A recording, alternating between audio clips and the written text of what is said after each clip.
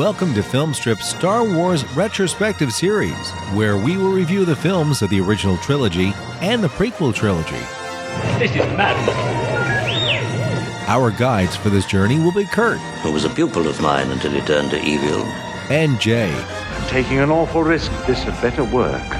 These podcasts will be spoiler-filled as we discuss the plots, characters, and themes. The Force will be with you, always.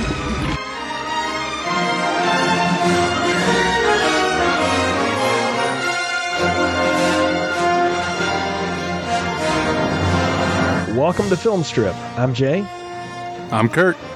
This is our Star Wars retrospective series and our review of The Empire Strikes Back, Episode 5 in the series, starring Mark Hamill, Carrie Fisher, Harrison Ford, Billy D. Williams, Alec Guinness, Frank Oz, David Prowse, and the voice of James Earl Jones. Directed by Irvin Kershner, released in 1981 on a budget of $33 million, has grossed over 538 counting worldwide in its many, many releases. And we talked a little bit last time, Kurt, about the things that were changed in the special editions versus the theatrical release and stuff. This is the one that was changed the very least. It's really only a few extra effect shots that got added into this one, and largely considered to be the best of the Star Wars films by most circles when you ask people about that. Oh yeah, I mean that's just, most people tend to agree. Some people go with A New Hope, I can see that, but really Empire Strikes Back, that's if Star Wars is the Godfather, Empire Strikes Back is the Godfather 2, where it's just, first movie sets up everything, and, second movie, we just get to explore more. We get to delve deeper than where we were before. And much like Godfather Part 2, everything goes to hell in the second act of the play. And, Kershner's talked about that. Lucas talked about it. Cast, all the people that worked on this said this is the most interesting part of the play is the second act, because everything is going to go wrong that can go wrong. And, no one had any ideas of how wrong it could be. I have vivid memories of seeing this in a theater, Kurt. Not the first movie I ever saw in a theater, but I remember going to this with my folks and my brother, and we were sitting there watching it, and somewhere in one of the Dagobah scenes, while Yoda is looking at the screen and talking to Luke, but looking at us, the light bulb on the projector got too close, and Yoda melted in front of my eyes. And so we all had to go back a week later to see what the heck happened? Yeah, because they had to get another print. And so, but anyway, I did get to see it. I think I saw it several times in theaters. Of course, watched this multiple times through the years growing up. I've owned it on several formats, and I did go back and see it when it was re-released in theaters in the 90s. Well, I recall watching this. It would have been when I was 7 or 8, maybe, in Chesley, Ontario. My family lived for a summer on this massive farmland. We didn't have a farm going. We just owned this massive house in the middle of the country. And I remember I was sick on the day, but in my parents' room they had the VHS, and they had all me and my brothers and the parents were all sat down and watched Empire Strikes Back on the TV. And I don't really remember. I must have fallen asleep or something, because the story didn't, I couldn't tell you what happened in the movie at all. I wasn't paying attention. I must have been really sick. And here's the thing about Empire Strikes Back is it's so strange. I cannot recall a time when I didn't know the ending of this movie. I can't remember the aha moment, that OMG moment of remember when you first realized. For some reason, I just cannot recall a time when I didn't know it. And that's why I always think if Empire Strikes Back would be the number one movie, that if I could reset my memory to watch a movie fresh, this would be it. Because, my God, I mean, I can't imagine what audiences in 1980 were thinking when they saw this movie. Here's Star Wars, this very, excellent, happy, positive movie where the good guys win. It couldn't be a more happily ever after ending. And here comes the next movie, and it could not possibly go more the opposite. It just, everything does go to hell. The villains do nothing but succeed. That occurred to me a lot, is that the villains, they don't make any mistakes at all. This isn't the Bond villain thing where, why don't you just do this? They do all the things you kind of, would want the villains to do to succeed, because they win. The Empire Strikes Back is a very appropriate title. Oh, absolutely. Matter of fact, I will go ahead and say now, probably the most appropriately titled of all the films. If you want to call the original Star Wars A New Hope, then the perfect title is this, because it's exactly what it says: The Empire Strikes Back. You blow up their most amazing, deadly weapon of all time. Well, they're going to come after you now. Now you'll have your rebellion, and we'll see what that really looks like. And sometimes it's not what you want. I mean, you strike an early blow, sure, that's great, but it's not who wins the battle, it's who wins the war. And tables certainly turn as we get into this thing. So I'm with you, Kurt. I can't remember a time when I didn't know what this was about. And I mean, if you need a spoiler warning, here it is. If it wasn't already enough for you on this show, what we do and what we say in the opening credits and stuff. The big reveal, of course, being that Vader tells Luke, "I'm your father." We'll get into all of that as we get to that third act, because it is a very important moment. But I think there's a lot of fun to be had in the getting there this time around, and so we can get into that. But as we did last time, we have our friend John Jansen from the Hollywood Gauntlet here to tell us what happens in Empire Strikes Back. Star Wars, Episode 5, The Empire Strikes Back. After the destruction of the Death Star, Imperial forces pursue the rebels and defeat them in a battle on the ice planet of Hoth. After the retreat, Luke journeys to the swamp planet Dagobah to train with Jedi Master Yoda, who has lived in hiding since the fall of the Republic. In an attempt to convert Luke to the dark side, Darth Vader lures young Skywalker into a trap in the Cloud City of Bespin, where he has tracked Han Solo, Leia, and others. Solo is imprisoned in Carbonite and shuttled away by the bounty hunter Boba Fett. Luke arrives, and in the midst of a fierce lightsaber duel with the Sith Lord, Luke's hand is cut off, and he learns that the evil Vader is in fact his father, Anakin Skywalker. Luke is rescued by Leia and Han's friend Lando Calrissian, where he is taken to a hospital station in the Rebel fleet. Luke receives a mechanical hand, and he and others plan for the next wave of the rebellion. So we open up with another big blast from the soundtrack, and we get another crawl here, and it's kind of catching us up on the last 4 years or whatever has happened. I mean, I'm not sure what the time period's supposed to be. It's been 4 years between the films, so if you want to assume it's at least been maybe half that time, here's kind of what's gone down. And I love how, unlike a lot of films of the day, where there was this tendency of, let's show a clips reel of everything that happened the last time, and that'll catch everybody up to speed, they don't do this. And I don't know, do you find that curious at all, that they avoid that trope of the time? Well, no, because I think if there was ever a movie where you didn't need to do that, it's with Star Wars, because Star Wars was literally the movie every single person saw. And I don't think, and nobody went into that movie having not seen A New Hope, I would guess. I would think at least in the early parts for sure. There's always somebody. That hasn't, gone down the path with you, get struck by a friend, girlfriend, boyfriend, whatever. But I'm with you. I don't know that it was necessary, but I like the opening crawl. I like how it starts, and I like how we go to the exact opposite of where we were last time. We started out in the starkness of space, and we ended up on a desert planet, right?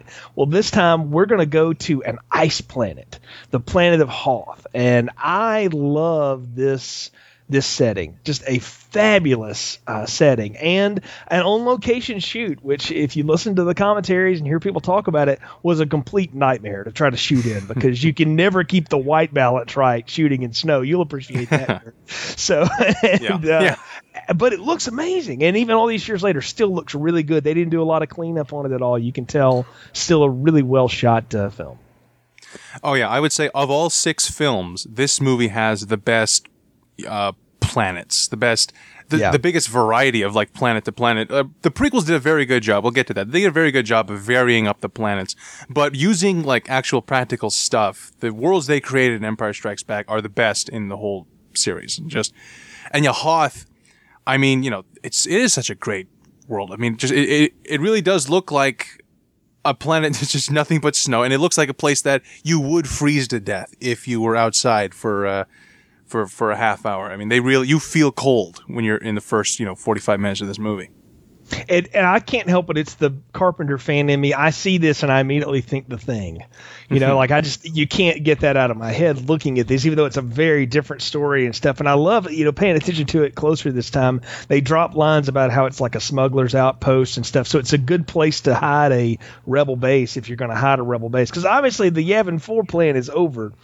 We had to leave that one. Yeah. And, they may have blown the Death Star up, but there's a whole fleet. So we got to get out of Dodge. So they've changed that over. And I like the Ice Planet too. And we should mention it. We talked about it in the opener there. Not directed by George Lucas this time around. Irvin Kershner. Have you seen any of his other films? I have not, but I have seen him. He's I guess he's a buddy of that whole group of Spielberg and Scorsese and those guys. He's an actor. He taught most of them too. That's the other thing. So from SC. So yeah, that's right. Well, the only thing I remember him from is he's I think the character's name is Zebedee. I'm probably messing that up, but he's in Last Temptation of Christ. He shows up. He's some sage Zebedee, or something that's talking to Jesus. Yeah. Yeah, that's right. He's one of the characters in that. You're right. And I have only seen one of his other films, The Eyes of Laura Mars, and I recommend it if you like 70s style suspense films. It's sort of in that same feel, but it's pretty cool. But not what you would expect. And you've heard the stories a million times about. He's kind of a dramatic director. This was a strange get. And at first, he didn't want anything to do with it because he thought, I don't want to follow that up. And Lucas just kept after him. And actually, I think it was his agent who said, "Are you out of your mind? So you're taking that job." And good for us that he did, because I'll say, of the 6 chapters, or at least of what we've got here in the original, let's just compare it to what its contemporaries are. This is the one that has the most character stuff in it by far. I mean, you get a big action scene to open up the film, but then a lot of it in the middle is just a lot of moving around and talking and exploring worlds. And if you're going to do that with a group of people that you've seen in battle, per se, you've got to have someone that can balance that and can really work the camera and get the actors to work. And I think that's one thing we talked about last time. Lucas doesn't really direct actors. He just lets them do. I got a feeling that Kershner was getting performances out of people, no matter how big or small their role was in this thing. Absolutely. And a quick note, I remember Kershner did RoboCop 2, which I have seen, and that's I forgot that. So we have that in common too. So I tried to forget RoboCop 2. So have I. People have seen it. Yeah, most people who've seen it probably would too. Yeah. So though there may be a good discussion about that on the Favors Factory, you can all debate that there. So. I suppose. But we get the opening, and we're catching up with people. And the thing I'm most surprised about here, just following the storyline, is that Han Solo is still hanging around. He's got this bounty on his head. Sure, he turned around and shot the TIE fighter out of the way so Luke could blow up the Death Star. But you'd think he'd be like, "Hey, look, I got to go run over here real quick, but I'll be back next week or something." He never could get away from the rebellion. He's been on the run with them the whole time. Oh, yeah, the way that hangs over Han Solo's head is one of the many things in this movie that reminded me of Game of Thrones. This is the first time I've watched Empire Strikes Back since getting into season 1 of Game of Thrones. And that thing of like a simple thing that maybe was just completely put out of, a character's mind is the thing that brings you down, which is, of course, what the Red Wedding's all about in Game of Thrones, and that's what eventually happens to Han Solo. Some little thing the last thing in the world he thought was going to happen happens to him in this movie, and that's one of the many brilliant things about the story of this movie. Oh yeah, and I love how he plays it off too. Last time you felt like he was getting away because he's like, I gotta go take care of this price on my head, and I'm not really into your rebellion and all this stuff. This time you're like, he goes to the general and says, "I'm sorry, I gotta go. I cannot live with this price on my head anymore. I've got to take care of that. And then, hopefully I can join you back." Because he's not even talking about when he gets back. He's not even confident he's going to live through it if he can get to Jabba in time. That's the way it's played to me. And I think Kershner is getting that out of him. He's telling him, you got to play this like you don't know if you're coming back. And that is a different way for Solo to play it, because what is he? He's cocky, right? He's shoot first, ask questions later guy. And the way Harrison Ford plays these opening scenes, he's got this real worried look on his face. Like he's not sure what's going to happen to him when he leaves that spaceport. Oh yeah, he doesn't. And I also like that he's all about handling it himself. It always occurred to me every time I see this movie is, why doesn't he flat out ask the rebellion to deal with that for him. Hey, I helped kind of, I shot Darth Vader out of the space there and helped the Death Star get destroyed. Could you maybe loan me the cash? He doesn't want to do that. He's all about, I'll handle this myself. Well, I think he is using the reward that was promised to him. But I'm with you. I was like, he couldn't, get somebody to, FedEx that for him across space or something with a note. They don't have video email like, hey, Job, I'm really sorry. I'm involved in the rebellion right now, which as a gangster will benefit you. He couldn't do that. But I you know what? I say that though, Kurt. But then I'm like, you know what? Go back to our Westerns theme that we talked about last time. Those guys handled things in person because that's just how you did things. You didn't do it by proxy. You handled your business yourself. And so in some ways I admire that and really like it. Oh, absolutely. Yeah, Han Solo in this movie, maybe it's because in the last week I went through all of the Indiana Jones films again. I hadn't seen those in a while. Mm-hmm. And for some reason that affected, I was in Harrison Ford mode watching this movie. And the first time I really focused entirely on Han Solo and thought of him as the main character in this movie. And Harrison Ford's acting between 77 and 80, the performance has improved so much. He's great in A New Hope, but he is so much better in Empire Strikes Back. Same guy, but he just it's like he took an acting class or something in between New Hope and Empire. He's just everything about him, the humor and the darkness, everything. It's such a better performance. I really am surprised that Harrison Ford wasn't up for an Oscar for this movie. He is it's just a fantastic performance. And I'll lay, again, a lot of that on Kershner. And I think Ford's a really good performer at what he does. He plays a type, and he just continues to sort of reinvent that type in different situations. But I think Kershner had a lot to do with the fact that performance is coming out of him. And he's got somebody that has taught and trained actors and directors and himself as an actor and can get that out of a performance. And it's not just him. Carrie Fisher's older now too, and you can tell she's playing Princess Leia differently. And even their early scene there where, he's like, oh, do you not want me to leave, or do the rebellion not want me to leave? He's still playing off of her things there and her hidden feelings for him. I love how she keeps blowing it off, but she's doing a terrible job of it. So we can all tell she's crazy about him, right? She just doesn't want to admit it. Oh, yeah. Their scenes together, Han Solo and Leia's scenes, are so good. They're so funny, and they're just great. As far as just romance goes in genre films, this is the number one. It's like this and Indy and Marion in Raiders of the Lost Ark. Both movies written by Lawrence Kasdan. It's clear the guy knows how to bring character into genre and blend it together so well. He's such a great writer, and I'm so thrilled that he's writing episode 7. Oh yes, I'm more excited about hearing that than I am just about anything else to do with the episode 7, because I think Kasdan's a great screenwriter, and again, he can capture and complete the things that maybe other writers that have worked on this series or similar just didn't quite get. And I think he's good at writing Han and Leia together. And I love how Han gets derailed again because, they've sent out, we should say Darth Vader has sent out probes across the galaxy to hunt for signs of the rebellion. And one of them lands on Hoth, and Skywalker goes out to check it out. And in the process, he gets attacked by the abominable snowman. Pretty much. I mean, I think it's called the Wamp in Star Wars Circle. But I mean, when I saw that as a kid, I was like, it's the abominable snowman. Wampas bounce. Yeah. And was fantastic. And and Han Solo has to go out and check on him, and he calls him his friend. And I'm like, man, what a real change of character for this guy, because he was just acquaintances with these people. Heck, he was their employee, if anything, last time. And now he's really invested in not only the rebellion, but in these people's personal lives. And he's not about to leave with Luke hanging out there, maybe dying in the snow.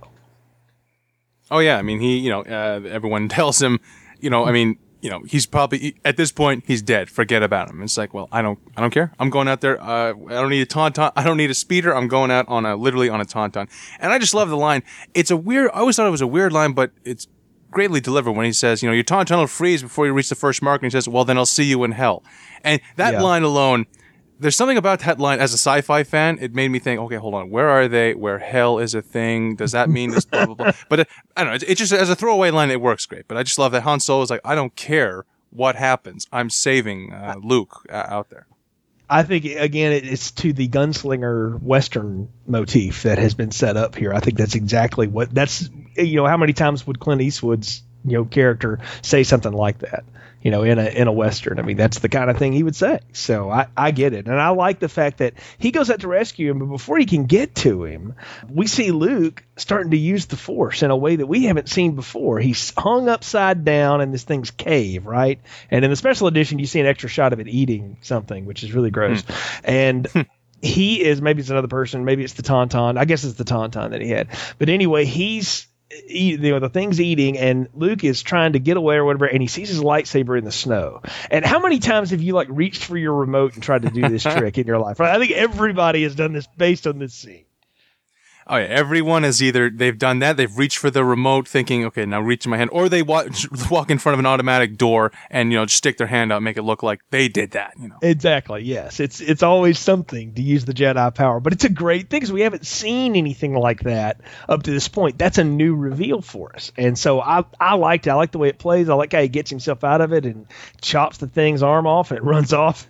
It kind of runs off like Leatherface in Texas Chainsaw Massacre movies, if you've ever seen that. So it's what it reminded me of, at least. It's like, it's like a big furry Leatherface now, but that's the horror guy in me looking for something there. But I like it. But he gets out in the snow, and of course he collapses because he's in the middle of a friggin' blizzard, and he starts having hallucinations or visions or something, right? Like, this is our shot of Obi-Wan here, and we've heard Obi-Wan from beyond the grave, but now we see him in spectral form. And what did you make of that? And what he's telling Luke to go do? Well, I like that. Of course, the devastation of losing Obi-Wan in Star Wars: A New Hope. When you suddenly see him again in Empire Strikes Back, hey, there's Alec Guinness again. It's a joyful moment. However, there's also, it's kind of, the sad thing is, well, all he can do is come up to you and talk to you. He can't touch you. He can't really help you out. He can just give you some advice. But I like that. I love that moment of him telling, out of nowhere, say, yeah, you need to go to Dagobah and train with Yoda to become a better Jedi. It really does come out of nowhere because they're in the middle. They're kind of in the middle of there's a war going on, and I need you to stop everything and become a Jedi. This is important, and that gets the ball rolling on the plot there. Yeah, exactly. And I mean, that's what I'm sitting here wondering. I'm like, wow. And I got the sense that this was the first time he had heard Obi-Wan's voice since the Death Star run. That somewhere, and I don't know, the EU probably explains that somewhere, but at least in the film verse, there's nothing to let me know that. So he's trained himself from what he could figure out on his own, enough to do that lightsaber move, and he's gotten pretty decent with the lightsaber, and, he can cut things off now and do stuff with it. He carries it with him wherever he goes. So I don't know. It's just neat that maybe that happens and it hits him, and it does introduce something for the audience. I mean, it's it's a screenwriting technique, but who the heck is Yoda, or what is a Yoda? And we'll get that answered in a few minutes, but it does plant that seed, and you're like, what's happening? And then all of a sudden, Han Solo, of course, rides up on the camel horse thing, whatever the Tauntaun's supposed to be. And I remember this scene vividly, the cutting open of the Tauntaun and stuffing Luke inside for warmth. I remember talking to my dad going, what is he doing there? Because I was pretty young at the time, and he said he's keeping him warm. And he said, and my dad being the history buff and stuff that he is, he said back in colonial days and things in America, people were traveling across the country. If they ran into trouble or whatever, they would cut open a buffalo and do something like that. I mean, that's not out of the realm of possibility. I don't know how well it would work, but it's certainly something that you can see being done, and it's an evocative moment because we haven't seen anything like that. And what a great idea, but it also shows how resourceful Han Solo is, which makes what happens to him later in this film all the more shocking. Right. Because he seems to be able to just get out of everything, right? He can get out of anything. And you mentioned Raiders of the Lost Ark and the Indiana Jones films in there. I see there's a close parallel between the performance in Raiders of the Lost Ark and the Han Solo performance here by Harrison Ford. It's hard to separate them, really. Oh yeah, I mean, basically, Indiana Jones is Han Solo with more stubble, essentially. And that bit with the Tauntaun always stuck out with me because it's the only time in all 6 films where someone other than a Jedi uses a lightsaber. and using it as a blunt instrument, not as a sword or anything or deflect a laser bolt, just using it as like a saw, just using it to cut open that tauntaun. Oh, that was always a nice moment.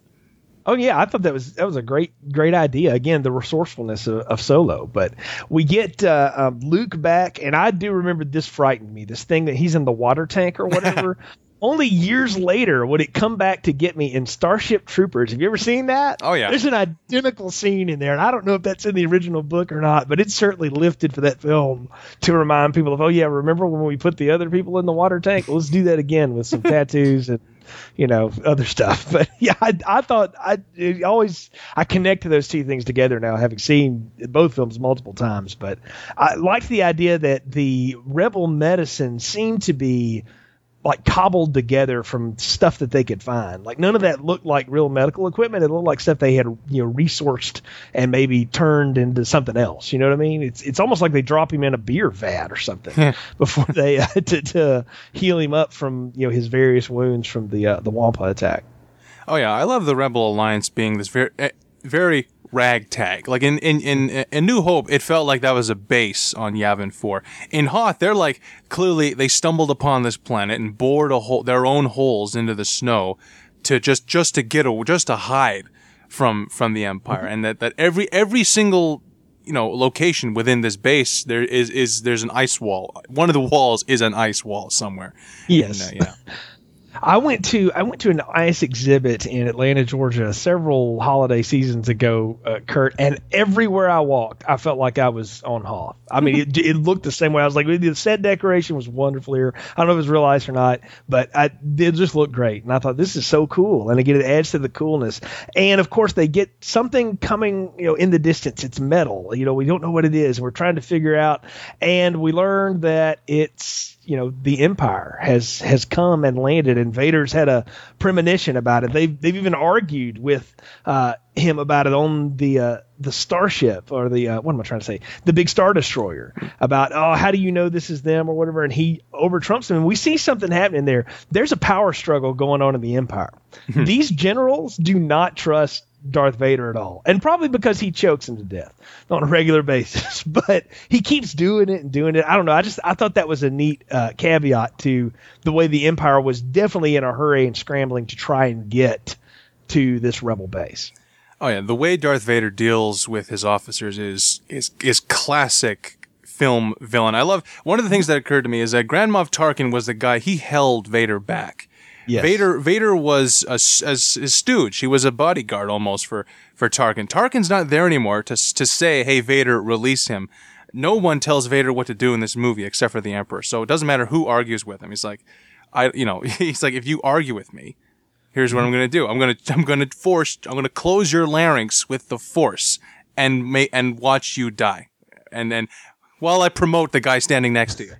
You brought up an interesting point there. We need to talk about that character, the Emperor. We'll get back to him in a minute, so hold your thought on that, because I do want to get back to him. Because this battle goes down, and I want to tell you, I've always been intrigued by this. Because as a kid, the Imperial Walker was one of the coolest things I had ever seen. My brother had one of them. It looked awesome. But now, like, looking at it with adult eyes, I'm like, that is an incredibly impractical weapon. Now, it's an incredible troop transport, if that's what it's supposed to be, but it can only shoot right in front of itself. It can't really move fast, but it can take a beating. It's almost dumb luck that they figure out how to take one down. Oh yeah, I love the AT-AT walkers. I think they clearly took that from War of the Worlds. The idea of these massive, the tripods have these times, they got 4 legs, and it's just a fantastic design. The idea that they would use, they're essentially, this is tanks. This is their version of tanks. So these giant walkers the size of a building. And you're saying they can only shoot in front of them. However, my favorite bit with the walkers is where a speeder's coming at him, and the walker positions itself so it can turn and shoot it while it's trying to pass him, like someone trying to swat a fly. Great bit of stop motion animation, and all the walker animation is fantastic. Yeah, that's the thing is they talked about in the the special edition cleanup, they didn't really change any of the animation. I would have thought they would have CGI'd all of it, but they thought it looked so good they just left it, and I'm glad because it looks amazing. The amount of work that those guys did on the first film, the model work, was one thing. In the 4 years in between films, they have come a long way themselves. ILM is a totally different group now, and they look so comfortable with what they're trying to do here in the effects. And it is a compelling battle. And I love the new little snow speeder thing. We get a new weapon for the rebels. They don't just have X-Wings. They've got these sort of flattened sandwiches to fly at you. Oh yeah, the use of the speeders. I mean, it's just again, I like the fact that they don't technically have a weapon for these walkers. What they do have is these speeders happen to have tow cables they can use to pick something up in the snow or wherever they are. It doesn't have to be the snow. Pick something up and drag it somewhere. So they figure, well, the cable's strong enough. Maybe we could use that to wrap it around its legs, and it'll bring itself down. And that animation, that is so cool. The shot, we're up and we just see the speeder swirling around 3 times, wrapping its legs in the cable, and then bringing it down, and it blows up. Fantastic. Oh yeah, I mean you knock down the big thing. I mean that's the way you beat tanks, is you blow their tracks and then they're sitting ducks and you just bomb the heck out of them. And that's exactly what the rebels are doing here. I liked it. I like the fact too that in the process of it, Luke is not going to be the hero of every fight. That's the great storytelling part here. He's going in for a run and his gunner gets shot. Yeah. And he's dead. So he has to run block for Wedge and somebody else to go in and do the damage. And then when it's Luke's turn, what does he do? He uses that same, his speeder gets shot down. He uses that grappling hook thing again to go up underneath it, cut a hole in the bottom of it, and throw a grenade in the thing. That's another way you take down a tank, is you throw a grenade in the top of it, and hold the lid down. Because there's nowhere to go inside of there. And I don't know, I like the whole idea there and the way the battle goes down. But in spite of those efforts that are successful, the rebellion is totally overwhelmed because the walkers get close, they blow up the shield generator and the power at the station, and then they unload the troops on them and they just start rolling in. And that's when the evacuation happens. And I don't know, I thought that was compelling to watch your heroes really take it on the chin and legitimately lose. Like they didn't do something stupid. It wasn't a fluke. The Empire just, pummeled them, and it's a total defeat at the end of this. Oh yeah, it's like I said, the villains. This is the most intelligent and competent the Empire is in the entire series. They don't mess up. They use the right weapons to take down these rebels. And yeah. 2 things. First of all, I like that as a movie that they open the movie with the big Death Star-esque, showdown. Any other movie would end with that. This movie opens with the biggest action set piece is the first thing we see. Mm-hmm. And yeah, the fact that, these rebels that we saw, destroy the Death Star and win the day, they get their asses handed to them by the Empire. Darth Vader knows what he's doing. He knows, there's a reason he's one of the best, always on, top 5 lists of greatest villains in history.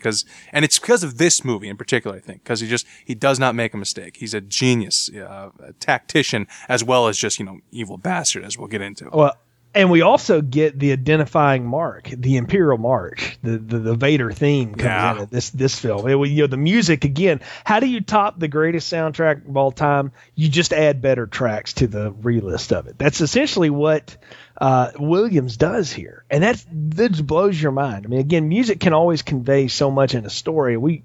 You could cite example after example where that's the case, but I don't know that there's a better one than the Imperial March. I mean, I'm a big football fan, Kurt. There's not a team in the Southeast that doesn't play that at some point when their defense is on the field. I mean, that's just the University of Florida. That's their thing. They just play it constantly, that huge band they have. So I find that to be very engaging. And, I don't want to say a root for, but in a lot of ways you can admire what the Empire is doing with this attack and how they're going through it. They're not incompetent. They're not ridiculous. They seem to be rebounding quite well. Again, they are striking back.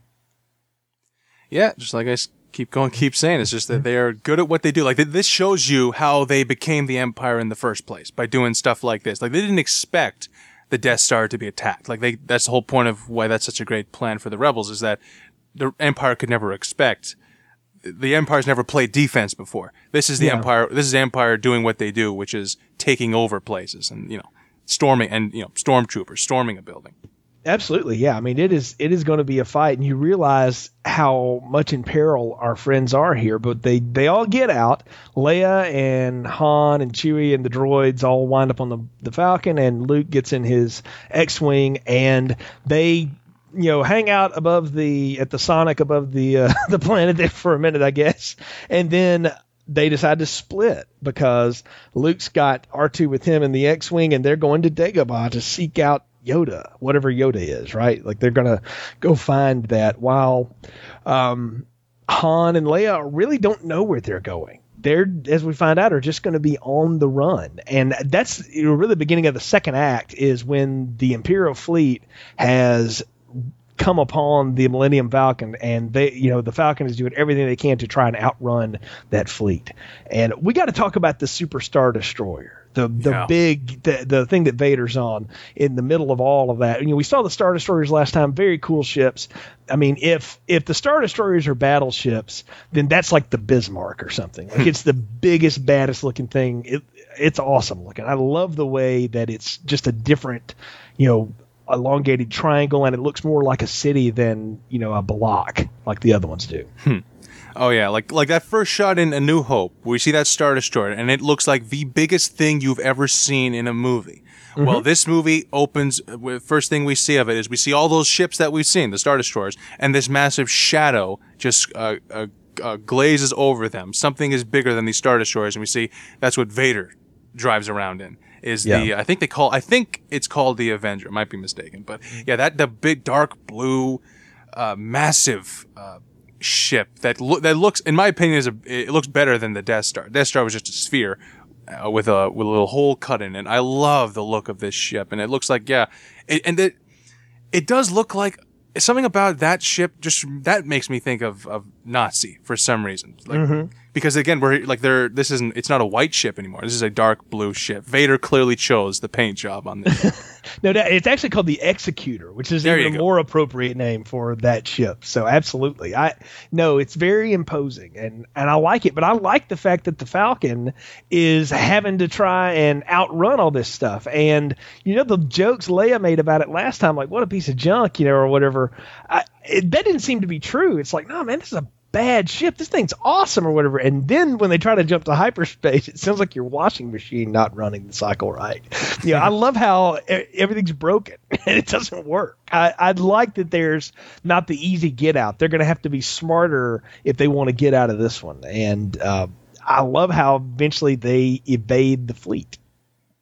Oh yeah, that bit when we cut to the Falcon, getting away from the Star Destroyer and the 4 TIE fighters and then the asteroid field, that, I think, is the best effects scene up to that point in the series. Better than anything in A New Hope. That scene, the way the Falcon is spinning around so much in those shots, to me, it's just like, I watched that and it's like, I've seen so many movies with CG, and I'm thinking, they did this without CG. I just think, how the hell did they do that? It's probably incredibly easy. I just need to look at the DVD again. But it's like, I'm looking at it, it's like, this is so insane. I'm glad I did eventually see this movie on the big screen, in the special edition 97, because that is something else to see.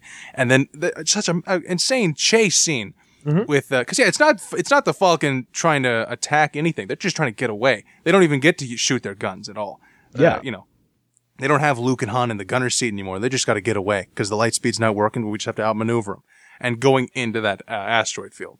Yeah, all they've got is 3PO, Leia, Chewbacca, and Han in there. And Chewbacca and Han have got to drive the ship. You get the sense it takes both of them to be able to fly it.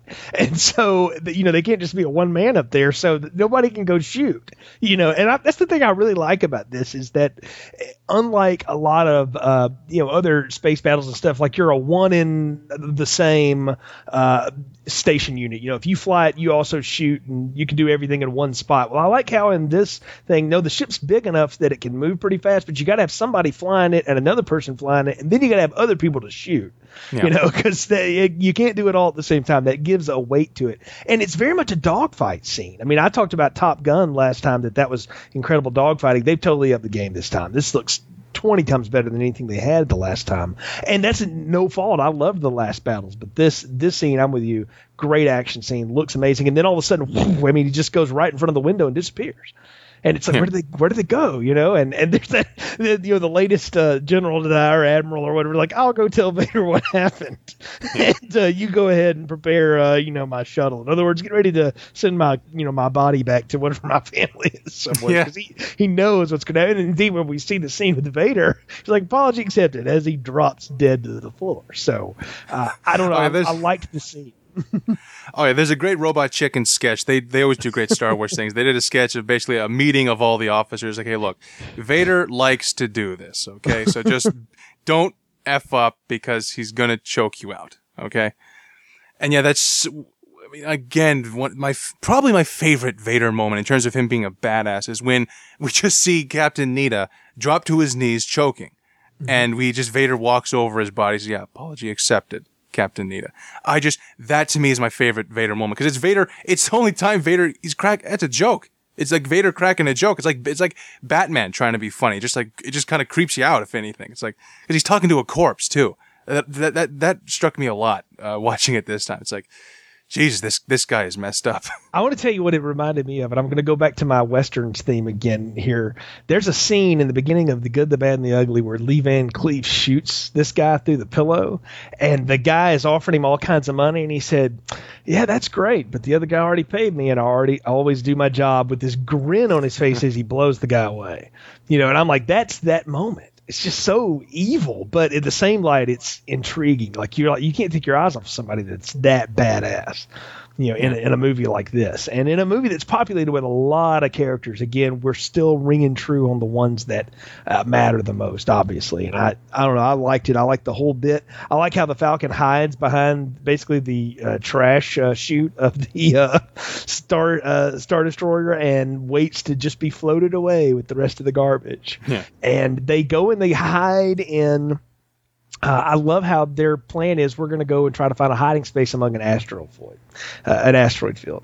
Before any of that happens, we got to catch back up with Luke, right? And he lands on Dagobah, the swamp of all time. I don't know, Kurt, if you've seen a lot of swamp in your day, what you've got up there in Canada. Of course, growing up in the South here, I've seen lots of swamp. My wife, where she grew up in the South here, I mean, it's literally next door to one. I see this and I'm like, I know exactly where that is. And it's all a set. That's the thing. That's the thing that amazed me for years, is I swore forever they shot on location somehow for this, but it is all a big set in Pinewood where they shot this thing, and it looks exactly as nasty and danky as it's supposed to be.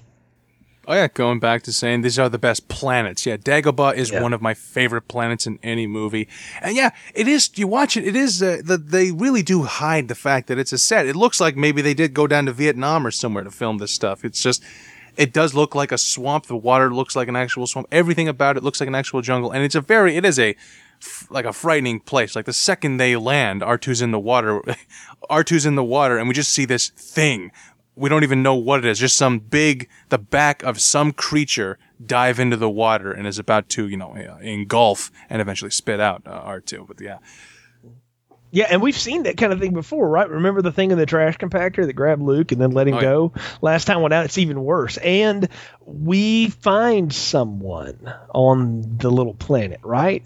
This little green thing that would change Star Wars forever. Yoda. I don't know that there was a bigger thing as a kid than Yoda on the screen. I mean, all the way he talks in that backwards verbiage, to the size of him, to the ultimate reveal that he is this great Jedi master, and this, it's not what any of us expected, right? You expect to meet Yoda, it's going to be another old guy like Obi-Wan, right? Well, they got the old right, but the Yoda, wow, what is a Yoda? Oh yeah, Yoda. I mean, what a fantastic character. Just in terms of just a film character, I'm trying to think, this might be the first puppet serious puppet character in a movie. And like, I think they offered it to Henson, and I think Henson worked on it, but I think Lucas said, I'm sorry, it's impossible not to hear Kermit the Frog. So he said, because of that, we're not going to do it. So we'll go to the obvious next choice, which is Frank Oz. And I think Frank Oz's work in this movie, moving the puppet and the voice, is so good. I think Lucas, he actually did lobby to try to get Frank Oz a Best Supporting Actor nomination, which I would have no problem with, because it is the best puppet performance ever after anything in the Muppet movies or whatever. Because I mean, it's not just. I mean, it starts off as a comic relief character. You know, he's digging through Luke's stuff and fighting with R2 for a light, and he sounds exactly in that first little chunk. He sounds exactly like Fozzie Bear. But once we're in the hut and Obi-Wan starts talking, and all of a sudden we get another look. We take another look at Yoda, and just the way he looks, the way with the eyes, it's a puppet. It's a piece of plastic and rubber.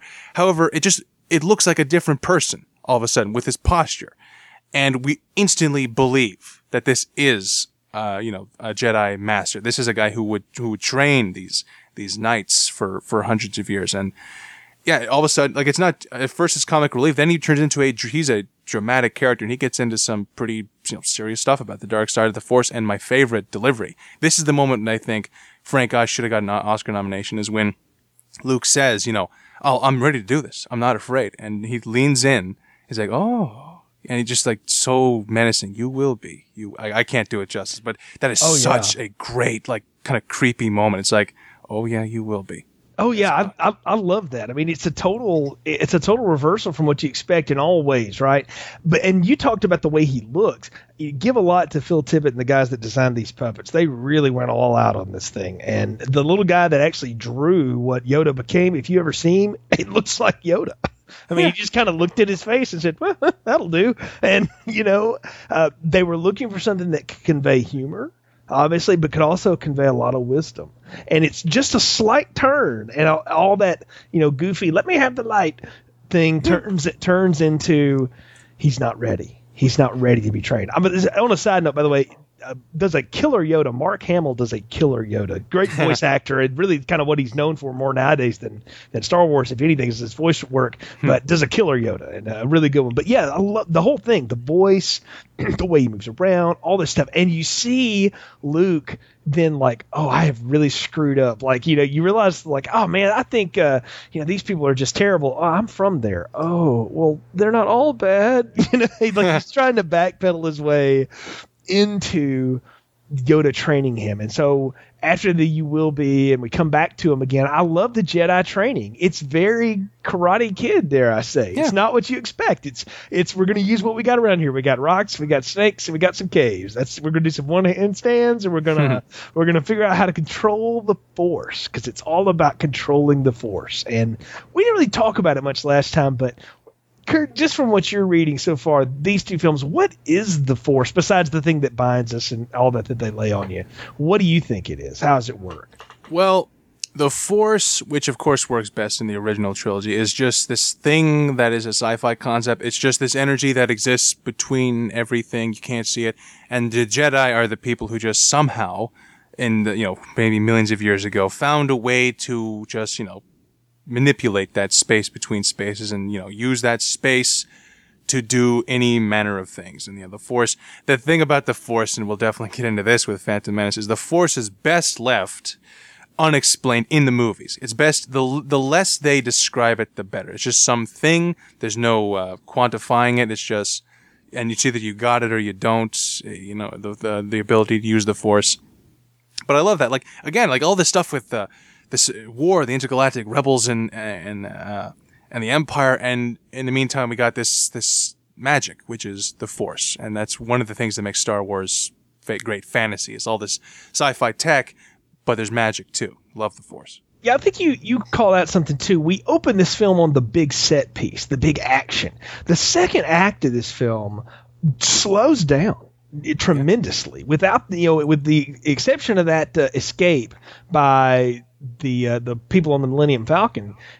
I mean, this is all about sitting and talking and slowly working our way through a lot of exposition and a lot of plot and a lot of unraveling of what's out there, and what do we know? And I don't know. I found that to be really interesting this time around, watching it and just sort of listening to the dialogue that's coming across and watching how this movie that's in space, it's just this expansive area, right? You've got all these hundreds of people and all this stuff, and what's happening?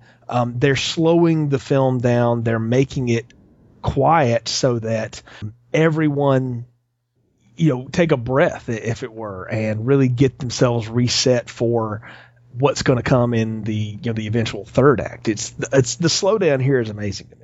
It's like I was saying, like they followed up the biggest movie ever made with a much smaller movie. This is probably the smallest film in all 6 films. It's like they got Kirshner to get to who can do the drama. They got him to do the character stuff because that's what this film needed. And I just again, just as a movie, just forgetting about the story, whatever, just the fact that, they followed up the biggest movie of all time with a relatively small film. So much smaller. Yeah, all the action, the front loaded with all the action. And the rest of the movie is just story and character and great writing and acting. And that is why I think it's the better movie. It's really about 3 people. I mean, in the end, this movie goes from being about, the rebellion and the empire and all that stuff. It's almost like that first act is a coda to the first film. And then this film is about Luke and Leia and Han. And in some way you could say Darth Vader too, though the reveals of that are really in service to Luke's plot and some of Leia's. And the idea that it's about this small group of people, right? And you see that Luke is going through his training and he's trying to do things, and his X-Wing goes into the bog and he's told to try and raise it, and he almost does it. And he just gives up. It's just impossible. And then little old Yoda, of course, brings it up. What a triumphant moment, right? I mean, brings that thing out and sets it on dry land for him. And, for me, as someone who grew up in church and knows the Bible story quite well and things, I always think about the time when Jesus had Peter walk on the water with him. And Peter falls into the water ultimately after taking a few steps. And Jesus has to get him back up. And he tells him at the end, he said, you can't lose faith. And that's essentially what Yoda says to Luke here, right? Because Luke says, that's impossible. How do you do that? And he said, that's why you fail, because you still see it as impossible. And I don't know, I find that to be fascinating. And it's one of the reasons I asked you about the Force, because I don't know, I think it ties into all of the mythology of the story here. Oh, yeah. And again, that's another great Frank Oz performance moment is Luke cannot believe he just saw a guy lift an X-Wing that probably weighs, 10 tons of steel out of the water like it was nothing, like it was a feather and land it down on the water. He's like, I don't believe it. And Yoda just looks at him. He kind of has a look of because you're stupid, but he's like, yeah, that is why you fail. Oh, and also we missed the great line, do or do not, there is no try. Another great line. Absolutely. I mean, bumper stickers made off of this, right? You can make memes out of Yoda's entire dialogue, which is... Kevin Smith's career is made out of Yoda lines. Indeed, it is that and penis jokes. So as it turns out. So Yoda lines, penis jokes, you got Kevin Smith, folks. I've just reviewed his entire lexicon. That retrospective's blown. So anyway, so there we go. But back in time, and I'm going to go a little bit out of order here for a minute in the plot, because I want to talk about one more thing on Dagobah, because we're about to roll into the third act pretty heavy here. The little walk through the woods where Luke goes in with his lightsaber, an apparition of Darth Vader comes out, and Luke beats him in the lightsaber fight and cuts his head off. And I'm like, man, what a violent moment. And then the mask explodes and it's Luke's face underneath. And I remember sitting there going mind blown as a kid, having no idea what that meant, what was coming, anything. I mean, that was such a surreal, weird moment. Oh yeah, this movie is a lot. This movie has a few, they all work, but really weird moments. This is the first. This is only that's the closest thing to a dream sequence we have in the entire series, where we just kind of break from reality entirely, and Luke is literally. It all of a sudden goes into slow-mo and Vader shows up. I think that's the hint. This is not a dream. The Empire did not suddenly stumble upon Dagobah. This is all happening in Luke's head. Or this is something Yoda is projecting into Luke's head.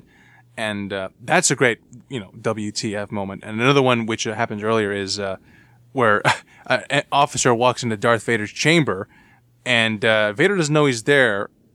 And all of a sudden we just see in Vader's chair his helmet being lowered down onto his head. And his head is all bone white and purple and scarred up and sliced up and burned.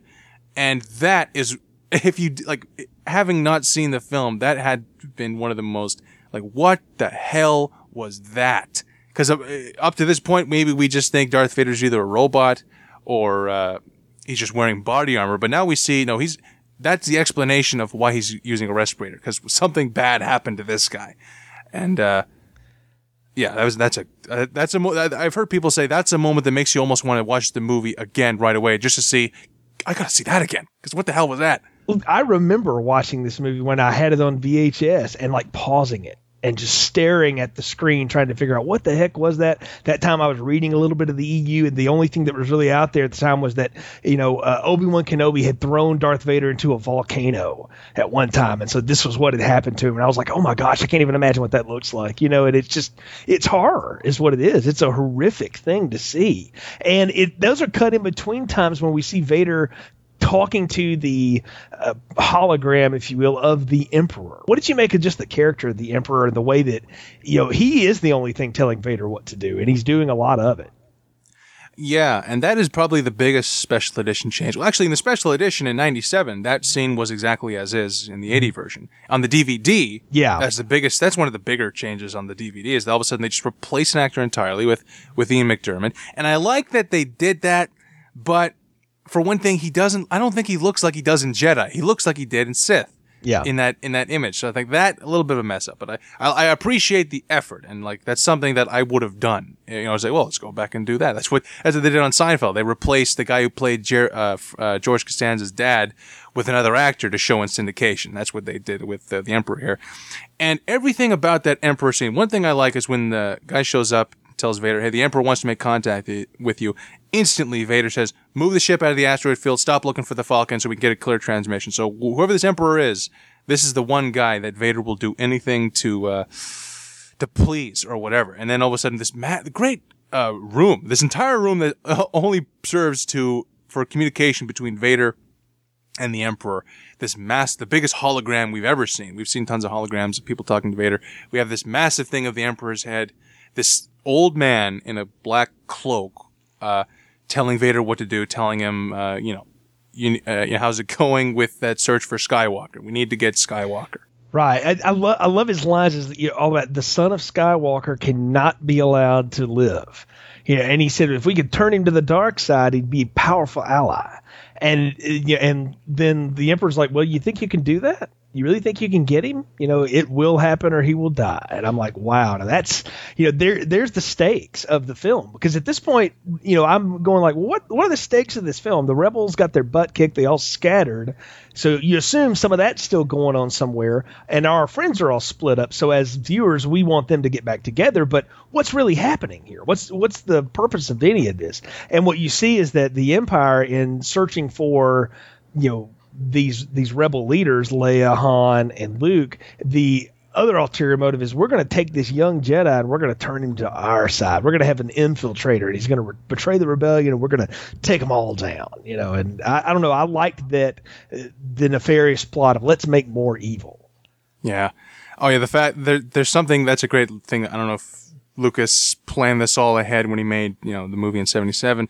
But the fact that the leader, the Adolf Hitler of this universe, the guy who runs the Empire, also happens to be a dark sorcerer character. Mm-hmm. Like he's all these things, commanding armies, taking over planets, and he also happens to be a believer in the dark side of the Force, making him all the worse. Makes me think of Game of Thrones, how people think if Stannis becomes king with the red woman, on all this fire magic, you couldn't have a worse possible king than someone who believes in this shit. Mm-hmm. And that's what the Emperor is Darth Vader and the Emperor are the worst kind of people you would want running the galaxy. People who believe in, people who can make lightning come out of their fingertips and stuff. And, yeah. And, again, just fantastic villains. All the things maybe Lucas did wrong, the last thing he got wrong was the villains in all these movies. And the Emperor and Vader are the best. Oh, yeah, I agree. And you like to see how they work together. It's just a different relationship, And we see that Vader is being again active in his search. They can't find the Millennium Falcon, so fine.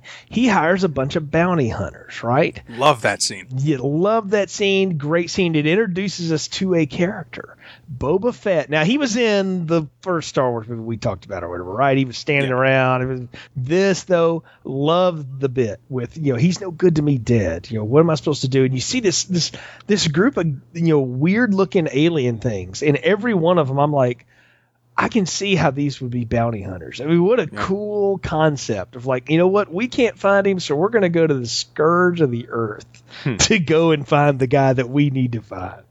Oh yeah, I love the designs on that. That scene with the bounty hunters is the closest thing we get to like the cantina moment. We get all of a sudden, here's some lizard guy, here's a droid, the Edgy-88, here's some weird looking guy, some big fat guy. Yeah, I love the look of those characters, and they look evil and nefarious, and then you got this guy Boba Fett, and man, some people call him the greatest villain. I sadly would have to call him maybe the most overrated character in Star Wars, but sadly such, because he's so good in this movie as a villain, but they totally will definitely bring it up in Jedi. They really they bring him down because he has the best costume in the entire series next to Vader. That is such an amazing costume. It's not necessarily a villain costume. He does look like he's just another gunslinger character. I always thought of Boba Fett as the anti Han Solo. Exactly. Yeah. Because that's the kind of thing Han Solo might wear if he was a bounty hunter. And that's like, and that's the thing I like about Boba Fett is that obviously we don't necessarily know until the prequel trilogy. But I like that Boba Fett is he is just a human. He's not an alien. He's just another guy. Those are the best villains in these series so far. Just the human villains. Scratch that line. Don't use that. Yeah. But yeah, Boba Fett. The way he's used in this movie, he's a great character. Oh, I agree. I think he's fascinating. He leaves you wanting to know more of what he is, who he is, and what his plan is. And what we're starting to see is that he has been following Solo and his crew since the trash compactor fallout. He had the same idea. I'm going to hide in the trash and we'll just see what comes out. And sure enough, there he was. So he starts, following him. And we need to talk about where they've been. They landed in an asteroid they thought was a cave and got out and started, peeling these, I don't know, pterodactyls kind of things. Yeah, the Minarchs. Yeah, off of the Millennium Falcon. And this is no cave. I love the space worm. What a great idea that they would land inside of the worm and not realize it until it's almost too late. What a great escape.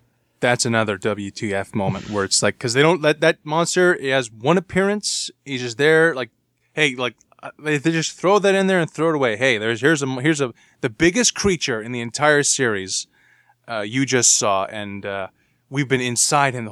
Such an insane monster moment. Something that, hopefully Star Wars keeps doing in the next movies is stuff with monsters, and that's almost the best monster moment, because we don't realize we're not in a cave until all of a sudden we look at the cave is collapsing. No, it's a pair of teeth closing. It's like, that is creepy. As a set of jaws and the escape out of there, I'm like, well, of the many things we reviewed Independence Day before, the things that Independence Day ripped off, that was certainly one of the scenes. That and the fly out of the Death Star too, that comes later in the series. But yeah, we've seen it. But it's a great moment, and we see they decide where they're going to go. They're going to go to the Cloud City of Bespin.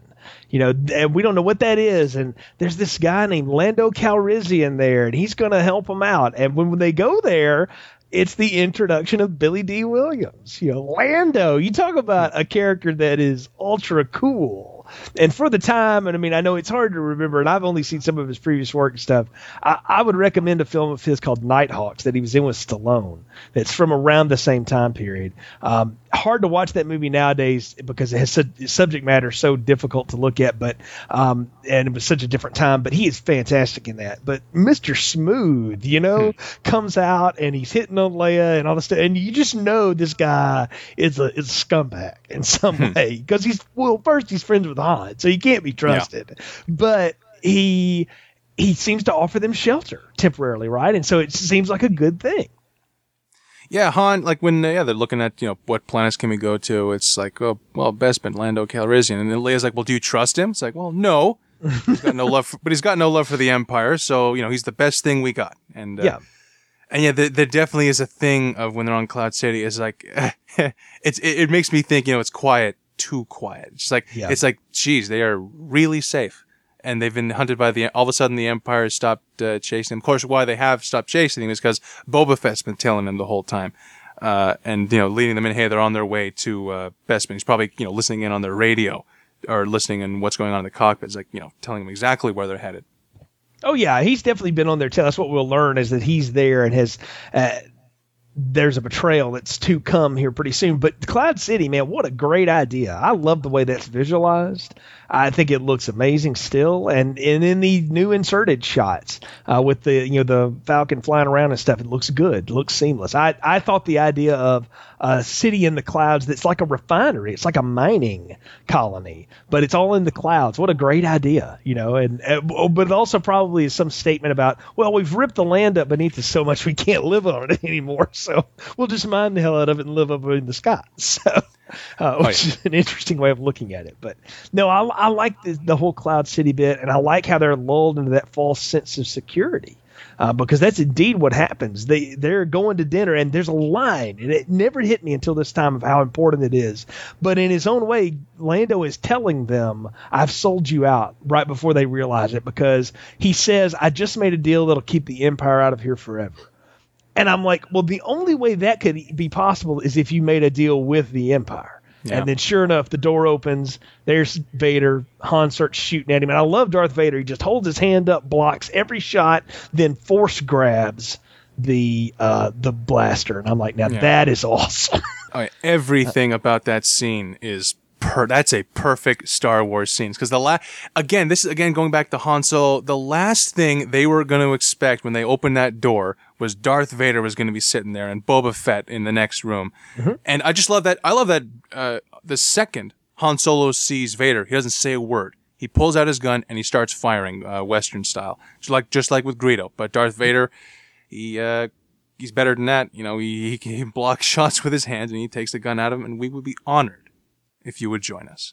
And stormtroopers show up and like, oh man. Yeah, and you're like, man, now I really hate Lando. Like, what a jerk, And I mean, but we should say too, there's another thing too. 3PO gets blown to pieces. Oh yeah, just wandering around. We totally skipped over that, but he just walking around. Oh, I'm sorry, excuse me, bloom, and he's just, and then they never see him. You don't see him again for a long time, and I don't know, it's great. But then we go back to Dagobah. And this is the great balance of this film and how well it's put together. We've cut away from Dagobah. Now we go back and we see Luke is actually doing pretty good in the training here. He seems to be doing good. And then he drops everything, including Yoda, who's like standing on one of his feet while he's doing a one-handed handstand. And he's like, hey, you lost concentration. And he said, I saw something. I saw my friends in trouble. And that's when he lays on him, you got to be mindful of your feelings. But that's part of the Force, is you can sense things. You can sense things are happening to people. But it's the same thing that happened to Solo at the beginning of the film. He was ready to leave to go see Jabba the Hutt, and then he gets derailed to go help his friend, and then he hangs around for the battle, and here we are. The same thing with Luke. He's in the middle of his training, but now he knows, or he thinks, I've got to go and help them.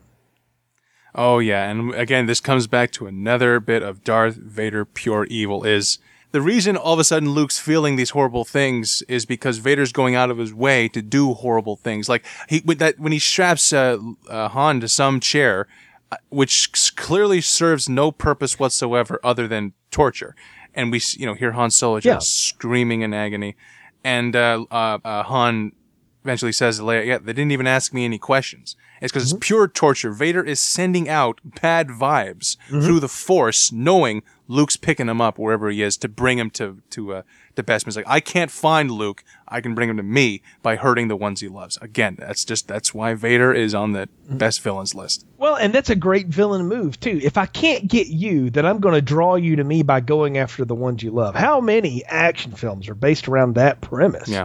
I mean, almost all of them, right? That's the centerpiece of, Die Hard, and heck, it's the centerpiece of the third act of Lethal Weapon. They go after Murtaugh's family. immediately, and then they bring them back to the house. So I mean, it's all that stuff working again, and we've seen it 100 times. You'll see it 150 more times in your lifetime, folks, because it works. It makes sense because we can all relate to that, right? No matter what happened, if people you cared about were in trouble and you knew about it and you felt like you could do anything to stop it, you would go through hell and high water, and if you thought it would help them. And that's what Luke is going to decide to do. And I love how Obi-Wan lays on him, if you do this, I cannot help you. I will not, communicate force with you. I can't help you. If you do this now, you're going at it alone.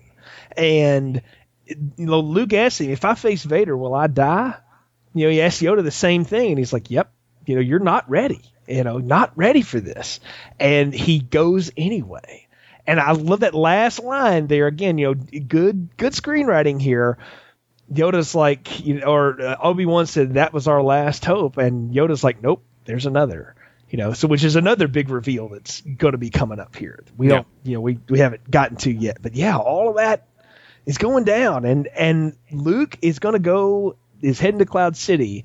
But before then, you thought it got bad for Han Solo. Now it's about to get real bad. Carbon freezing. Yeah. What a great plot device. What an awesome idea. Oh yeah, everything about this section of the film, this 5 minutes, this is my favorite part of the whole movie. Is because, again, this is back to Game of Thrones. It's like things could not possibly go worse. Like it is the saddest scene, in my opinion, of the entire series, because this is Han Solo. This is Yahoo shoot Darth Vader out of with his TIE fighter, and now he's handcuffed, tortured. He can't, even if he's probably physically incapable of fighting back. That's one of the things probably the torture helped with. Mm-hmm. And everything about the helpless. No, there's no one to come and save him. The Rebel Alliance doesn't know they're there. No one is coming to save him. And I love that the whole point of the carbon freezing, it's not Boba Fett's idea, and like they don't want to do this specifically at Han Solo for a reason. Mm-hmm. He's testing it on Han to see if it's going to kill Luke. That, again, it's one of the more evil things. Like, Boba Fett says, well, what if he dies? He's worth a lot to me. Well, the Empire will compensate if he dies. Yeah, toss him in. It's like, oh man, like just no regard for human life, just a evil, like he doesn't care if he kills this guy. It's like, well, we need to see if, Luke's not gonna stand there and let himself get caught. So I gotta literally freeze him in this carbon, whatever. It gets me teared up when Chewie, haven't talked about Chewie much. Chewie is one of the best characters in all of Star Wars. I think the Empire magazine ranked him the best sidekick in movie history. I have no problem with that. Chewie, you can't not love Chewie. It just goes without saying. He's like it's like a character like Hodor in Game of Thrones. It's like, if he wasn't there, you'd miss him. Yeah. And yet I love that he's best friends. I love that Han is the only one who can understand Chewie. Like literally on the DVD, you see that in those scenes, Peter Mayhew is speaking English dialogue in all those scenes, and it's replaced with just these, with these sounds, and Han Solo saying, "Yeah, boy, you said it, Chewie." And that is a great sci-fi thing. Is that no subtitles? I don't think there's any. No, there's subtitles in Jedi, isn't there? Yeah, there is on certain dialect, but not on the Wookiee dialect. I mean, it's like Solo's the only one that really speaks Wookiee, or maybe everybody speaks Wookiee, and it's just it's part of maybe maybe so, maybe it's just part of the deal. But I love how, I mean, in any other film, he's the dog, or whatever. He's the pet, but in this, he's the equal, and and nobody says anything about it. They just accept it. It is what it is, and that's who Chewie is. And no, he's great in this. And I love how he tries to break free and he's just going to be a brute and just kill everybody in the room. And Han has to calm him down and says, no, you have to take care of the princess now. Oh, yeah. You have to do, and he lays that on him, and he just gives that whimper, and and it's like Han knows what's going to happen. And then, I mean, the great lines between Carrie Fisher and Harrison Ford, and this is the Harrison Ford idea, because they had done it 100 different ways, and it felt bad every time, and he couldn't get it out right. And Kershner told him, just go with it. Just go with whatever your gut is. Forget the script. Just do it. And he just did that. I love you. I know. And I'm like, that's such a Han Solo thing to say. That is. Oh, that is that is perfect. That is the Han Solo moment. Joss Whedon created Firefly because of that moment of I know. Yeah. Everything about it, again, it just gets me teared up the way Chewie is trying, he's desperately, I'm going to kill these stormtroopers with my bare hands. Han Solo says, look, no, this won't help me. Okay, I appreciate it, but look, you're like, save your strength. You gotta look after the princess, okay? I'm not here anymore. You have to save her now. And that moment of, Leia finally admits that I love you. And, he doesn't say, I love you too. It's like, yeah, I know. Yeah. He's facing death in this moment, essentially. He doesn't know that he's coming out of this pit ever. And it's like, that's what he chooses to do. He's going to be a smartass to the bitter end. That moment is probably the best line in the Star Wars series, and improvised, of course, by Harrison Ford, and just defines that character. Absolutely. Is, no sentiment at all. It's just, I love you. Yeah, I know. I love me too. Yeah, well, I've known all along. I mean, that's what he said all along. It's like, you're crazy about me. You just can't, stop it. And I know guys that are that confident that walk around or whatever, and they're married to people that like they have no business actually being with, and the way they got them was the same way. They were like, look, I know you're crazy about me. You're just gonna have to admit it to yourself. And just all this, it's funny to watch. And I think we've talked about some of the things that have spawned off this. I'm not a big fan of Family Guy. Most of that is just it's ridiculous, and I don't pay much attention to it. But the funniest thing was that Seth MacFarlane got what the attitude of that scene was about when he had Lois tell Peter, I love you, and he tells her to F off. Because that's essentially the same thing. I mean, it's pretty much what he's telling her. And that's the humorous side of it. The poignant side of this is you see this is he says that, and he pretty well said I love you to her with that. 'Cause she knows. I mean, the look on her face is that she realizes what he's doing there. And he's frozen. And I love when they pull him out, how it looks. It's this extreme agony. Oh, yeah. And it's frozen. And it's like, I cannot imagine anything worse than being stuck in that type of situation, for who knows how long, right? I mean, what a very powerful and just dark scene. You talk about dark. This movie has just become incredibly dark. Oh yeah, it's all about defeat at this point. Just there's nothing but losing. And yeah, the fact that Han Solo, how could it be worse than what it is? Well, it's the fact that while he's in this, hibernation, he's in pain too. Yeah. Just frozen. This is what he looked like. He doesn't go out defiantly. He's not like stone faced and, grit teeth. He's like, no, this hurts. That really hurt. And here's the evidence of it. And that's probably why Jabba hangs it on his wall later, is he loves looking at Han Solo like that. Oh, absolutely. I mean, what a great move. And like you say, it's the whole setup is, okay, so now we know that'll work on Skywalker. Okay, well, he'll be here soon. That's what Vader says. Yeah. And Luke, sure enough, falls right into Vader's trap. But as that's going down, I love how Lando, always the sneaky, I don't know, he gets on his Google iPad thing on his wrist there, and he activates his man. I don't know what that guy is with the thing on the side of the head. We've seen him move around before. I guess he's head of security, and he just basically reprograms him real quick. Like, I need you to come kill all these damn stormtroopers now, because me and this woman are about to get out of here. And it just goes down. He betrays the deal he had with the Empire because he doesn't like the way this goes. He's already had that confrontation with Vader, and Vader with that great line about pray I don't alter the deal any further. Yeah. And he's like, yeah, I'm screwed on this, and I'm getting out of here as fast as I can. And we didn't talk about it at the time, but when they meet, we learned that he's the guy that Han Solo got the Millennium Falcon off of. He won it off of him in some gambling thing. And it's like, wow, you know what? Yeah, I'd be ticked too. But he knows how to handle it, and that's all set up. So if you put him behind the wheel, it's not going to be a problem. Like, he knows what he's doing. At least he can handle it, and he knows Chewie too, and all this stuff. So all that's set, and I love the little gun battle that goes down between Luke and Leia and Chewbacca and Lando here against these stormtroopers. I mean, again, the stormtroopers have not learned how to shoot worth a damn. I mean, and maybe it is still those helmets. I'm like, look, if I'm in their union, I'm going, look, we got to fix this helmet problem, y'all. It's not the guns. It's the helmet. We don't get that handled, we're going to be dropping like flies. I know we're just clones, but come on, or whatever it is. I find that to be absolutely fascinating every time that we see it. But it's a great little insurrection and a great fight, and I like how it goes down. Oh yeah, and another great Chewie moment is when Lando frees them, And Leia's like, well, what the hell are you doing? It's like, well, I'm getting you out of here. It's like, don't worry, like, I'm getting you out of here. And Leia's like, you think after what you just did, we're about to trust you. And the second Chewie gets his hands free, he instantly wraps his hands around his neck and is just grinding against his throat. Like, I'm gonna kill you for what you just did. And again, that's my favorite Chewie moment, is he's just like, he's about to kill this guy. And Leia's just standing by. And it's like, oh yeah, well, no, we get it, right, Chewie? Yeah, you had no choice. And he's like, just trying to kill this guy. I love that. Oh, I love how he's strangling him too. He's like, I could break his neck in one move, but he's like, nope, I want him to feel it. I'm going to make sure he knows. And it just goes on and on and on. I like that thing too, where he's just choking out, and she's finally like, okay, let him go.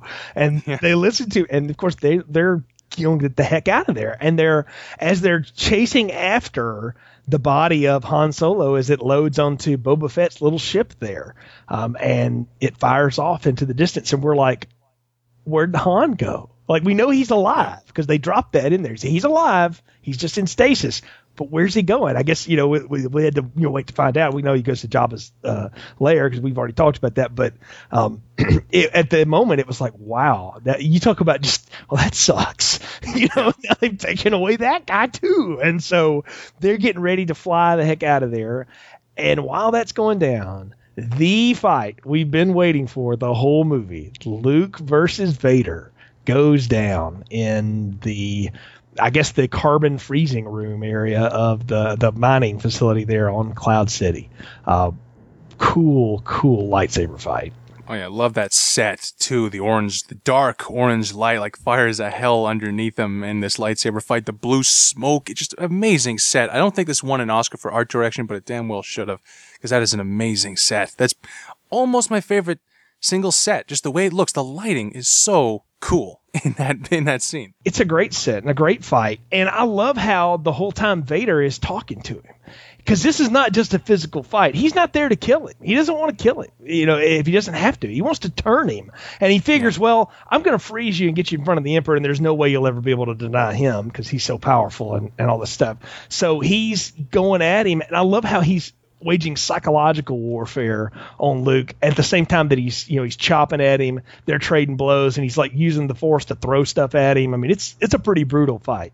Oh, yeah, he's just toying with him in that scene. It's like he, at any point, if he wanted to, he could instantly just, hack off an arm, bam, get him in the neck, he's dead. But he doesn't want to kill him. He wants to just prep him because we're in a world where it's like, well, a scratch here and there can always be fixed. So maybe cutting his hand off isn't going to be the worst thing in the world.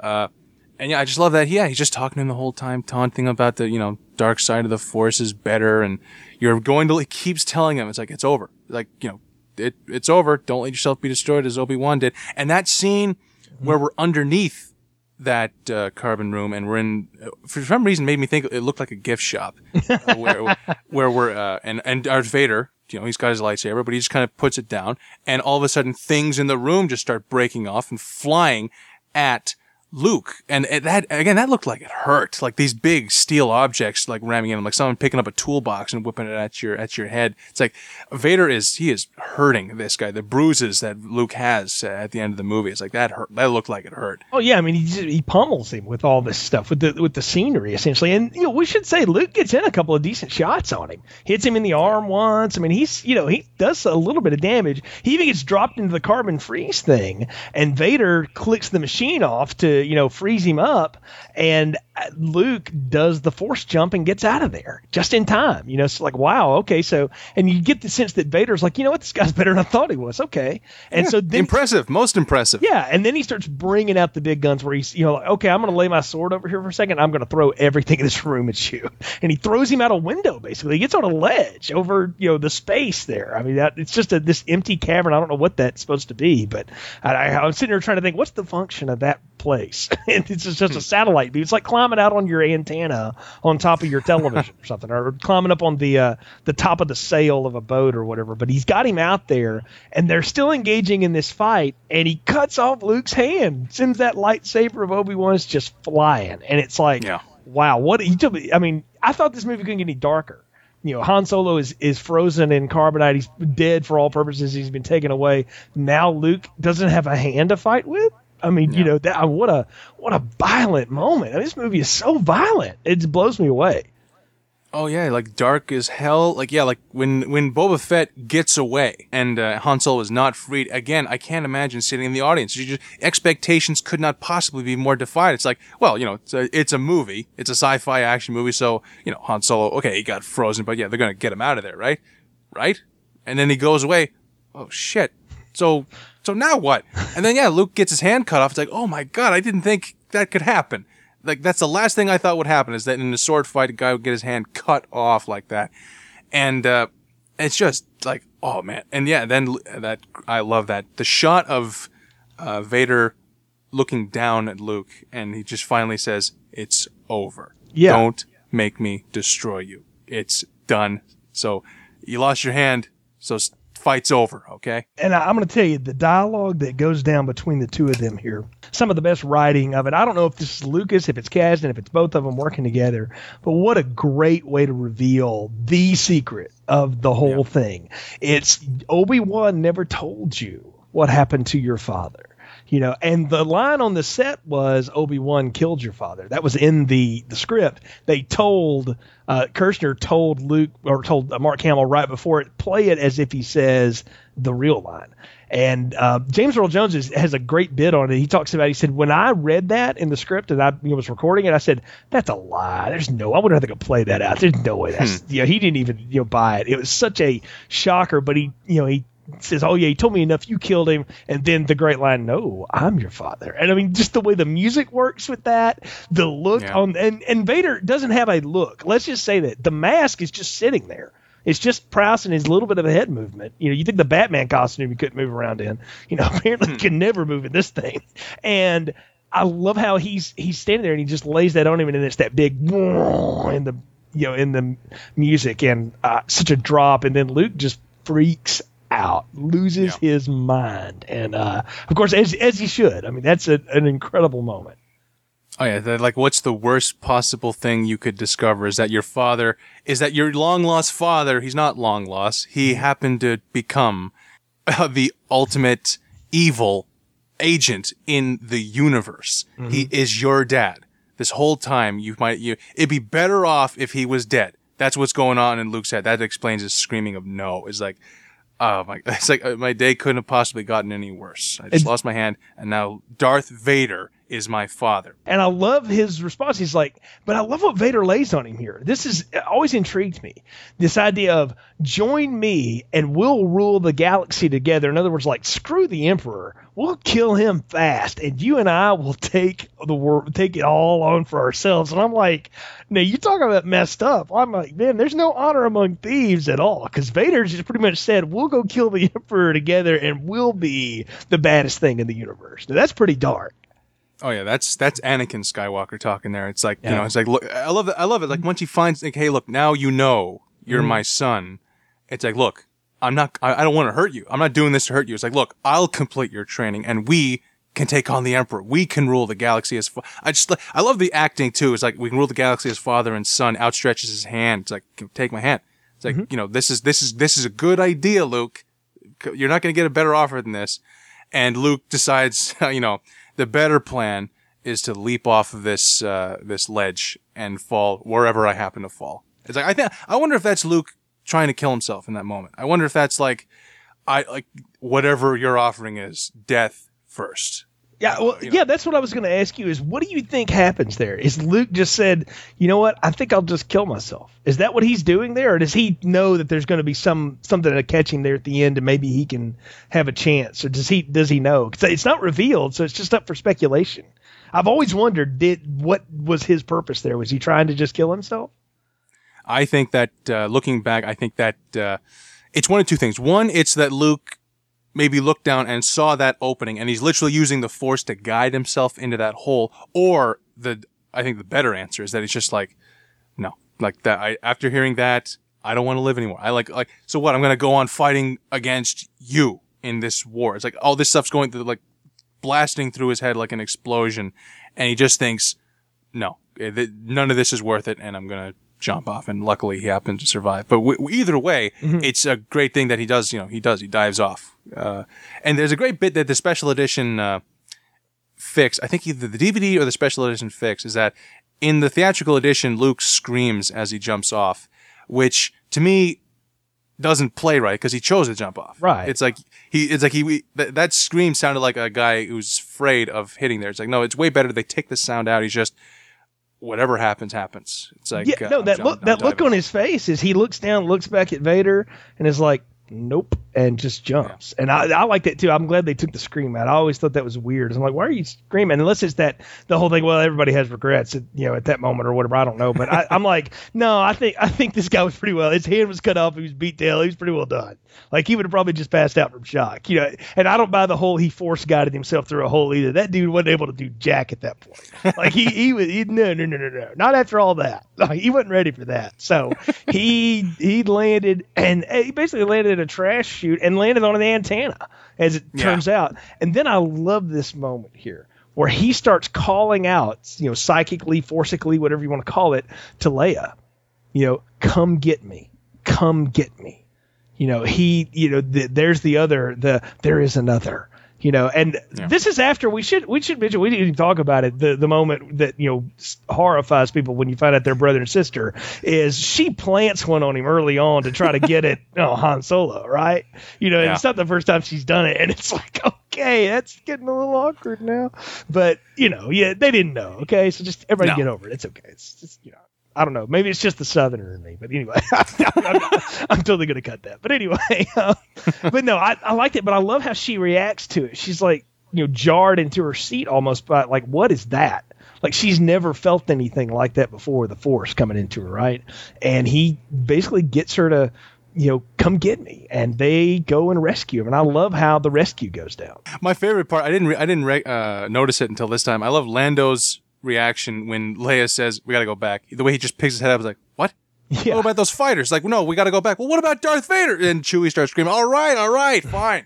Yeah. But that's like Lando, he might be devious, but he's not an idiot. It's like, we just got away from Darth Vader. You want to go right back in, huh? You see why he and Han Solo were friends, why they got along. That's a Han Solo, New Hope reaction. Like, you want me to do what? And of course he makes the great turn in it. And that's the fun part of the story. And he goes up and rescues Luke, and they bring him back into the ship. And as they're flying, away from the Empire, trying to get away, one last time here, I love how you got R2-D2 working on the hyperdrive, and there's all this tension. There's another great space battle going on. And in the midst of it, Vader is calling out to Luke, trying to get his attention. I'm like, man, that is twisted. That is messed up. It's like getting a call from Buffalo Bill. It's like, hey, come on back down. I got the lotion. Whatever it is. I mean, I love that. Son, father, son. And he just shakes his head in disbelief. Luke's just totally blown away by all of this. Right? He can't figure out how he's gotten this far. Yeah, that bit when Luke Vader's calling out to him, I just love that. Like, in this moment, I think the villain in Vader has gone away a little bit. Like, he's not thinking about the Empire anymore. The Emperor is like, I almost like to think that maybe Vader, right before Empire Strikes Back starts, Vader just discovered that Luke Skywalker is his son, and that is why he's so gung ho about going after the rebels and so on. And that moment where he's like, it is your destiny. Come with me. Please come. I'm so lonely out here in space. Please. And I love that when the Falcon does, launch away, David Prowse, great bit of acting here. He does a double take when all of a sudden the Falcon's gone. He looks out into space, looks away, but he looks back again. It's like, damn it, they're gone. It's like, and he just like, it's Vader, sad. It's like, oh, damn it, I can't believe I finally got my son back for a brief second, and he's gone again. Well, back to business. And I love how when he's walking back, we see Admiral Piet has this look on his face. He's like, I'm the next guy who's about to get choked, aren't I? Yeah. And that would have been a hilarious moment if that is what happened. Yeah, it's like, come here now, I'm going to choke you. But you know what? The fact that he doesn't, I think, says a lot. That Vader's, all the people he chokes out, kills, or whatever in this thing, they all, in one point or another, were insubordinate, didn't follow orders, or screwed up in a big way. And Piet is the only one of them, of the Imperial officers, that shows any modicum of respect for it. Yeah. Along I love the way. that. when the guy's getting choked out next to him, it's like, well, now you are in command, Admiral Piet. He says, Yeah, he "Thank you, promotes Lord him Vader." on the spot. Yeah, I love that. It's a great moment. But no, that ends too. When R2 gets the thing, they fly away just at the last second, and Vader's like, ugh. And he's back to business, like you say. So, okay, well, let's go and figure out what the next bit is. And for the next bit, it's Luke gets a new hand, gets that mechanical hand. I thought that was so cool, man. I still think that scene looks amazing. Looks really good. Just those little gears pumping and stuff as he moves his fingers, and then they're essentially calibrating it in front of him. And I'm like, what a cool world to live in. That they live in this world where they could replace your hand like that. And I'm like, oh, of course. Why not? That makes total sense, right? So I enjoyed that part. And we're left with. They're back with the Rebel fleet now, and it's okay. We're getting ready for the next bit. We've got Lando knows what to do. He's heading out, and we're like, well, what does that mean? And they leave us hanging. I mean, it's the second act, and the curtain closes, man, and we don't know what's coming. I mean, you're left wondering, and that's the amazing thing about this film is that really nothing gets resolved. It just gets left in this huge cliffhanger, and we'll see you later as we go into that triumphant score one more time. Yeah, it reminds me of how I kind of think Lord of the Rings, The Two Towers is the best film of the series in terms of just direction and writing and so on. And just the fact that, like Empire Strikes Back, same deal, they made a movie work that doesn't have a proper beginning or a proper ending, and yet it still works. Yeah. That's exactly what The Two Towers is. It's like all middle act, and that's what Empire Strikes Back is, and it works. I wonder how many people in the theater in 1980 were like, there must have been a lot of people who were like, are you kidding me? That's it? Like, not in terms of that was bad, but it's like, oh, what, like, so nothing good happened. So like, that just ruined my movie going experience. The feeling was Vader is Luke's father. That blew everybody's skull open so much, man. They weren't even worried about the fact of what did or didn't happen.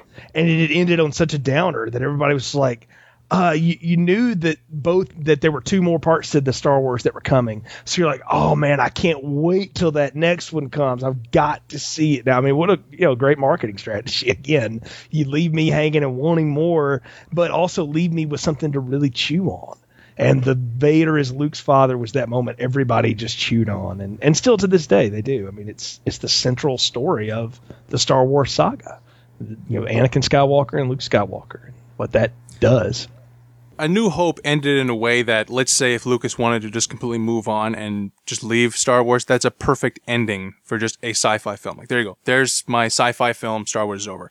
But it was such a hit. Let's make another one. And Empire Strikes Back ends in a way that's like, that's not an ending. Where's the rest of it? So I cannot possibly, I cannot wait. When's the next one? Come on, let's go. Kind of like similar in the way like The Dark Knight had a similar ending where it's like nothing is resolved. It's all gone straight to hell again.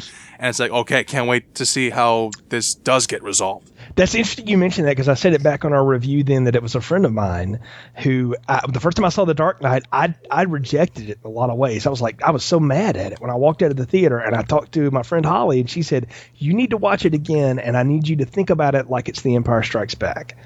Because she knew of my Star Wars love. She was the same age and stuff. And I said, okay, so I went and saw it again, like 4 or 5 nights later, and it walked out with a totally different appreciation. Now I love that movie. It's fantastic. The best one of that series by far. Yeah. One of the best things Christopher Nolan's ever done. Not the best, I don't think, but one of the best. And just a great story, but it's the same basic idea. It's the Empire Strikes Back of the Batman. And I would say it's the Empire Strikes Back of a new generation of people. I think it's really that film for a lot of people, the way that this one works. And we're definitely at the point of the podcast where it's time for us to give final thoughts, recommendations, and popcorn ratings. I think it's pretty clear we both like it and recommend it a lot, but tell us why, Kurt, you're going to give this an extra large popcorn. This film, I love New Hope. That's a perfect 10 kind of movie, one of the best I've ever seen.